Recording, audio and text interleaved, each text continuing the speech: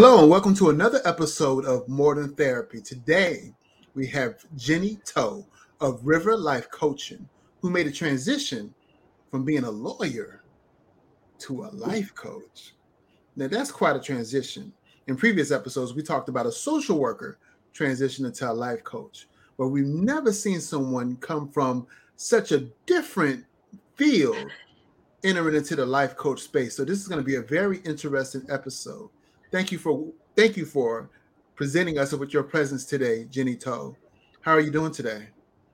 Hi, Felipe. Thank you for having me. And I love your introduction. Looks like COVID has provided a lot of people with transition opportunities, and it's made us reflect like what we really want to do in our lives and to take that leap of faith. So being a lawyer is a very intellectual thing for me. I still enjoy it, although right now I'm toning down the legal work and I still do legal consulting work on the side. But how did I move to be a life coach? It's more of a heart matter. I'm a Christian, and I believe that this is what God is calling me into in this phase of my life. So it's not easy. I was first bitten by the coaching bug back in 2015 in an organization I was working for as a mid-level legal counsel and manager. I have a full-time job, 3 kids. I pushed it aside, but as a believer, I felt that God was calling me into it, and no matter how much I push aside this feeling, it kept coming up until I couldn't push it away anymore. So I embarked on my training for a whole year in 2019, planned to launch my business in April 2020 without realizing what was going to happen in March 2020. And yes, took that leap of faith, which brings me to today, Felipe. Indeed. How different was it being a lawyer to being a life coach? And I know you said your transition was based on faith, but how did you make that transition? Was there an event in your life that manifested and you said, this is the walk I want to walk now as it pertains to my life and my being on this planet? It's more of this desire that I couldn't push away. So I was resisting it for the longest time, thinking I don't have a time and it's more of a hobby. So despite having a good job at that time, and my family life is great, my 3 kids are great, good relationship with my husband, but I still felt that something was missing, something's not quite right. And the more I resisted, going into coaching, the stronger the feeling came up until it made me really uncomfortable on a daily basis that I can't avoid it anymore. Also, the turning point would be I felt this sense of loss when I was thinking like, okay, I'm not going to do anything. I'm not going to explore coaching any further because, it just doesn't make sense intellectually and rationally. Then I felt this sense of loss and grief, and it just puzzled me. I didn't even start anything yet. So why am I feeling this loss? That's when I realized that this is something to be taken seriously. And of course, with a lot of discussion with my husband and a lot of prayer, I took this leap of faith. And it's been great since. I mean, there's been ups and downs, but here I am talking to you, Felipe. Yeah. Indeed. People in your country, and correct me if I'm wrong, they seem to shy away from mental health in a lot of ways, right? Yes, Felipe, I'm in Singapore, and you're right. When I was first talking to people about coaching in 2019, the first response I get from the interactions I have is, "Oh, Jenny, I am fine. I don't really need to talk to you. I am fine. There's nothing wrong with me." So I have to explain to them that coaching is different from counseling. As you know, we both want to help people get to a better place, but counseling is when you are addressing an emotional trauma or pain from the past and you want to speak to a counselor, a therapist, a psychiatrist, a psychologist to heal from that emotional pain. Whereas for coaching, yes, we may go back to the past to discover why are you doing certain things the way you're doing now.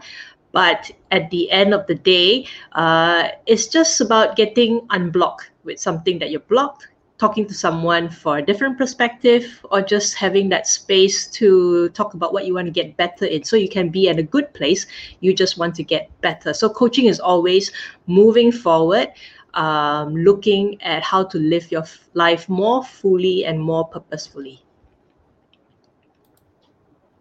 When you have somebody who's on the fence about it, resistance to it, what words of encouragement do you get them to evoke change? I talk about the pain that you're going through. So this is not more of emotional pain. Like, let's say someone saying, I'm working with this very difficult manager, I can't seem to get through to her. So we explore, like, how painful is this situation? How long can you carry on like this? And we work on what she can do to get over that pain. So when my potential clients come to me, they already have this issue or this concern or this goal that they've tried exploring and achieving on their own with the support of family, with the support of friends and colleagues, but somehow they're not making any headway. So that's the part when I know that they need the help of a coach who's objective and who doesn't judge you, to be able to walk alongside you and offer this perspective, and also let you think about your underlying beliefs. We don't slow down enough to think about why are we doing the things we're doing. Most of the time we're running on autopilot mode. Indeed. There's a phrase you use, a mantra that you have. It's like a bicycle. Explain that to us. Yes, so it's how I use this analogy because I was also discussing this analogy back in my training school, is to explain the different self-help modalities. So for a bicycle, a coach doesn't tell you which bicycle to buy, what's the safety gear you need to have. You'll be the one coming to me to tell me, this is the bicycle I want, but we'll explore, like, okay, which color is better, and what's the journey you want to take on this bicycle. Is it just for casual? Are you going for competitive racing? So all this, it's just this space where you can bounce out ideas. And I won't say, Felipe, oh, you're not fit enough to do, competitive bike racing. It's just this space for you to explore. Ultimately, I believe that the person is more accountable and more committed when the solution or the decision or the plans come from within, instead of me telling you, Felipe, do this, do that. It won't work. So that instructional approach is more of a consultant or a trainer. And a mentor would tell you, my bicycle, is a BMX, and it works for me. You should get it. So you see, I'm imparting my experience, my wisdom to you. A coach may share his or her wisdom, but we never impose our wisdom and our guidance on you. We offer it to you with open hands, and it's up to you to see whether it resonates with your current stage in life right now. So it's basically, I get on my bicycle, you get on your bicycle, we're both cycling together, and I'm enjoying the journey with you. And likewise, you're not alone on your journey, no matter which path you take. Right, I can dig it. For people who don't know, as it may differ, from yours than someone else's, what does a coach do? To sum it up, is an accountability partner. So we are here. So in order to get the most out of a coaching session, you have a goal or you have an issue that you're blocked in. So I've been speaking to a lot of people about stress lately. I think this prolonged new normal that we are into due to the pandemic is creating a lot of stress and anxiety. So it's how I make my life a bit more bearable with all this stress. What is within my control to do? And then we talk about strategies and simple steps or actions you can take throughout the week. So the regular coaching sessions is for my clients to check in with me to discuss what's worked, what's not worked, and to tweak it. And quite a lot of people are also going through transition. So they talk to me about, what is it that they want to transition into. There's a lot of fears, uncertainty. So we also work through that. So I would say a coach is your accountability partner. It's also someone whom you collaborate with to come up with many avenues. But at the end of the day, the client is accountable and responsible for the choices and actions that he or she takes. And what gems will they gain? Because people are all about what they can get out of something. Clarity, Felipe. Clarity and this perspective that, is now clear. They have an idea, a roadmap, depending on how the person is. Some people need a to-do list, some people need a big picture plan. You get your compass to chart your course. So for example, with stress management, that person realizes that, oh, what I can do to improve my self-care, what is within my control, and why am I so hung up about what this other person is saying about me. So that's that awareness and clarity, and you just feel more at peace, and in a way like, okay, I have my toolbox to be able to deal the situations that life throws at me. Indeed. Stress, a major factor. The world's probably experiencing more stress than any other time, with a lot of exceptions. But this is a particularly stressful time for people that do not seem adequately prepared for such a stress, right? How do you help them navigate through these intricacies, such as the pandemic and COVID and the change in political environments that we find Sounds a ourselves lot, Felipe. in multiple countries that are impacted by that?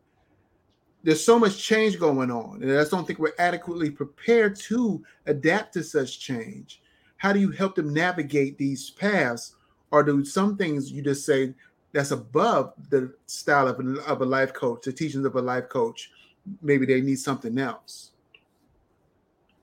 Everyone has their own inner strength and resource. And I believe that everyone is resilient. It's just that you are not aware, or you may think resilience in a different way. You probably think that, oh, resilience, I need to be tough. I can't feel any feelings. I just need to brave on. Resilience is actually, to me, the ability to look at a situation at all angles and be able to bounce back, or even to grow and to learn from it. As long as you are growing from that experience, you will get to a better place. Often I bring my clients back to a situation in the past, whether it's similar or not similar, where they felt they were most resilient. And a lot of them feel that, no, I've never been resilient. So we dive deeper to an experience that they had, and talk about what they really think resilience is. And I clarify, what is the general meaning of resilience, which is this ability to bounce back and to learn from it and to grow from it. Then they realize that, yes, wow, that time in the past, I was going through such a difficult time, and I've learned so much from it. I've gotten out so much from it, and I have passed on my knowledge and my wisdom to others as well. Then they feel more empowered to look at the current situation today to be able to deal with it. So, Felipe, we can't escape change. Change is probably what they say is the constant thing that is impacting all of us.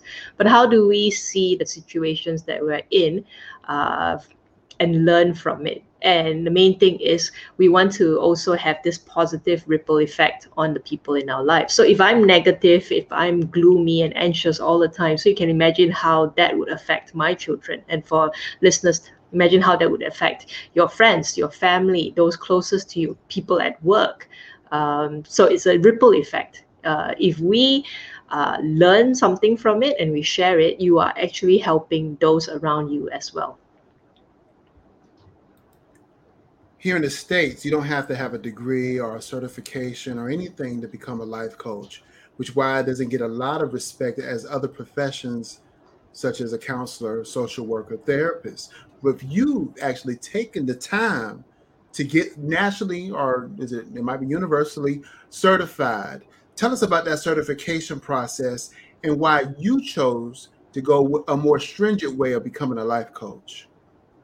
Yeah, I agree with you, Felipe, and I really believe that the coaching profession is moving to be more regulated and supervised. My first career is in law, so as you know, we have to train really hard and jump through a lot of hoops before we can call ourselves an attorney in law. So likewise, for coaching, I did my research. So I am credentialed with International Coaching Federation, which is a global body that offers really stringent and high level coaching programs. So the schools that I go at, schools that coaches attend need to be accredited by ICF, International Coaching Federation, and the coaches, before they can call themselves coaches, credentialed coaches, need to go through substantial hours of coaching. So right now, to date, I have more than 250 hours since I first started coaching, and we just go from level to level, increasing our competencies. What I like about being a credentialed coach is there's a strong code of ethics. So I know that my clients will respect me when I tell them about the ICF Code of Ethics, and resonates with me from my first career as well, that we are ethical. There is a great emphasis on confidentiality. What you tell me in our coaching sessions will remain confidential. And if anyone wants to complain about a coach, they can go straight to the ICF Ethics and Disciplinary Committee. So there's a lot more guidance. And as a coach, being accredited and credentialed by ICF, there is this space to learn and to grow from peers. We have mentoring, we have supervision, we even have peer accountability. So I just love being part of a community. So Felipe, yes, right now in social media, anyone can call themselves a coach. They can embark on a one-day training program and call themselves a coach. But for ICF credentialed coaches, we have to go through at least 6 months of training. Mine was almost a year. I fast-tracked it because I was so passionate about coaching. I'm very proud to say that I'm still connected to the school, very closely with them, to all my mentor coaches, and to the peers who are located globally. Your company, River Life Coaching, what inspired that? It's such a beautiful site, such beautiful, beautiful nature, as I connect very much with nature as a spiritual person. But what inspired you to name your company River Life Coaching? Well, it was during my coach training program when we were supposed to write our own research paper on what our coaching model, coaching process is all about. So a lot of people had their own ideas. I was looking at what my peers wrote, and I thought, okay, none of them really strikes a chord in me. And you don't want to copy anyone. You want to be authentic. So I did a lot of prayer about that and just sat back and put it out of my mind, because sometimes, when you think too much about things, you just get very caught up in it and you can't see beyond it. So one day the idea just came to me that, we all have values, and the picture of the river just came to me as an analogy of your life. So the river source are your values, your beliefs, and from the river source is how your river flows. So if you're living life aligned with your values, then your river will flow very smoothly, very peacefully. And that's the feeling that I want to give my website visitors, when they come to visit my website. And I'm glad you found that to be peaceful and calm and serene when you visit riverlifecoaching.com. So your river is flowing smoothly when you're living life aligned with your values. However, we all have parts of our river that meanders, that are blocked by rocks and all that. So that's the whole coaching process, to see what those obstacles are. How do you make the flow of your river smooth again? And at the end of the day, the river gets to the delta, and that's your bigger life goals, your purpose, the legacy that you want to leave behind. So I would love to coach each and every individual to discover what's their life purpose, what's the end of their river looking like, and how are they impacting those who journey along them in their river. How are they impacting everyone in their lives? Indeed. I wish I was in Singapore. You would definitely be the type of person I would want to assist me with my journey in life. You are a lawyer. You are a lawyer. You were a lawyer. You practice law. Tell me about that. And then, is it similar, or is there a breakaway as a life coach, or do you have attributes as a lawyer that are helpful in your endeavor as a life coach? I think, like I said, being a lawyer is very intellectual. You dissect a particular case and you look at it at all possible scenarios. And actually, I tend to look out for the worst case scenarios, and that's how we prepare our case. I was a trial attorney, so you definitely had to know what the other side was going to bring to the courtroom and to prepare accordingly. So that's a skill I have, the ability to look at a situation from all angles. And that has served me well in coaching as well. So, Felipe, if you tell me you're stressed, I work with you to investigate what's actually causing you the stress, and then we go deeper and we find out what's actually going on. So that's a skill that I have, being able to look at a situation from all angles. And being a lawyer, you need to listen, but for me, when I'm a lawyer, I listen for solutions. I listen to see how I can help you by providing you a solid legal case. Being a coach, I listen to you to find out how you can create awareness within yourself to discover what your limiting beliefs and what your blocks are. So it's listening skills that are honed, but with a different intention. If someone thought they had a gift similar to yours, or thought they had the internal motivation to be a life coach, what recommendations would you give them? Discover why you're going into life coaching. So as you can imagine, and I can confirm this, being a lawyer earns a lot more money. I know it on social media, a lot of people say I earn like a six-figure coaching income. As a coach who's starting out as an entrepreneur as well, and this is the second year in my business. If you're going in it solely for the money, I want you to really reflect deeply, is this the true purpose that you're going into it? So for me, it's like what I told you, Felipe, it's a higher calling for me. I couldn't run away from it. I just know that this is what God wants me to do in this phase of my life. So it's not about the money. For me, it's looking out the external purpose, as in how I can impact one individual at a time to get to a better place. So I really believe that's my purpose right now for this business. So for your listeners out there, if they feel that they want to be a life coach, think about what's driving you. What's your purpose in doing it? And if you feel that there's no running away from that, you're very clear on your purpose and vision for your coaching business, then go and do it. But of course, plan accordingly, have a business plan, talk to a lot of people, get your support network, bounce off ideas. And but at the same time, nothing can be perfect. So you just have to do it when you know within yourself that the timing is right. Indeed. Well, one last question. Sure. Where do you see yourself going with this endeavor? What's next, Jenny To? Yes, interesting you should ask that, Philip. And you said that you wish you were in Singapore. So yes, I am appearing as guest in various podcasts, and quite a lot of podcast shows like yours are based in the States. I want to widen my network, and as well as open and offer my coaching services internationally, globally. Basically, you can connect with me on Zoom. Because of COVID, even here in Singapore, my local clients, we meet over Zoom because there are still restrictions in meeting face-to-face.